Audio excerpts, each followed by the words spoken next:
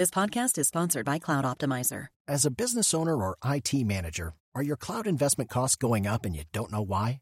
It's time for Cloud Optimizer. As you migrate your business to the cloud, what you're spending and why you're spending it can get a little hazy. But Cloud Optimizer clears up the mystery and puts the cloud to work for you. Cloud Optimizer starts by analyzing usage patterns, right-sizing resources, leveraging discounts you may not be aware of, implementing automation, and much more. And by reducing unnecessary expenses and maximizing performance, Cloud Optimizer guarantees you a savings of 5 times what you spend for their service.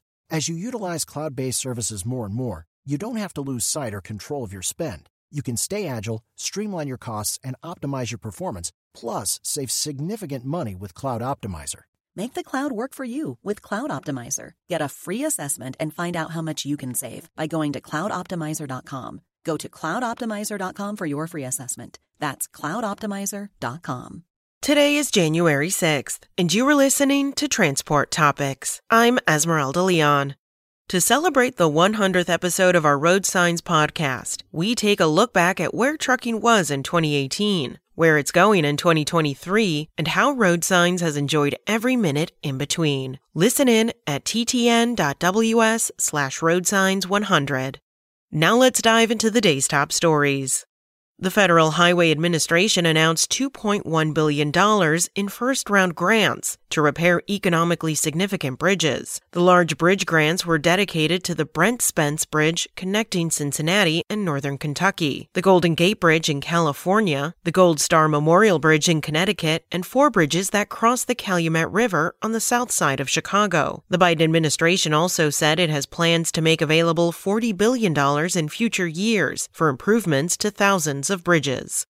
The Federal Motor Carrier Safety Administration has issued a proposed rule that establishes financial security requirements for freight forwarders, taking further action on the Moving Ahead for Progress in the 21st Century Act, known as MAP 21, that was signed into law in 2012. Previously, FMCSA implemented a MAP 21 requirement to increase the financial security amount for brokers from $25,000 to $75,000 for household brokers, and from $10,000 to $75,000 for all other property brokers. For the first time, financial security standards for freight forwarders also were established.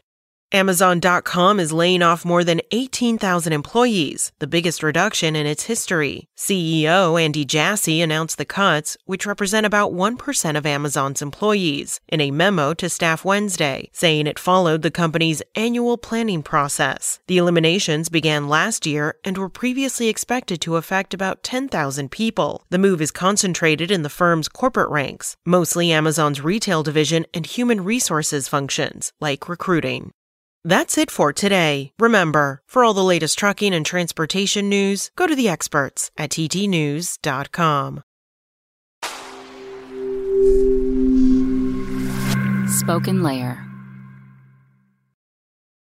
Want to learn how you can make smarter decisions with your money? Well, I've got the podcast for you. I'm Sean Piles, and I host NerdWallet's Smart Money Podcast. Our show features our team of nerds, personal finance experts in credit cards, banking, investing, and more. And they'll help you make the most of your money while cutting through the clutter and misinformation in today's world of personal finance. You'll get clarity on strategies to help you build your wealth, invest wisely, shop for financial products, and plan for major life events. Listen to NerdWallet's Smart Money Podcast wherever you get your podcasts.